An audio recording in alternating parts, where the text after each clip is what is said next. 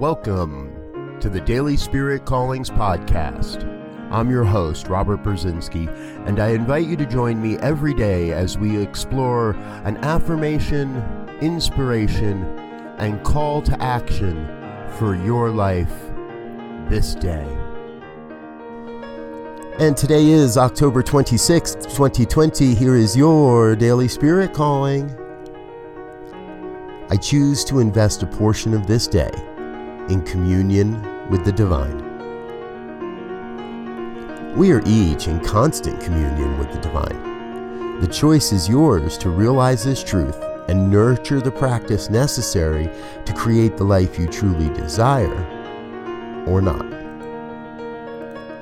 Today, you are called to invest a portion of your day in close communion with the source of all wisdom and prosperity. Thank you for listening to Daily Spirit Callings.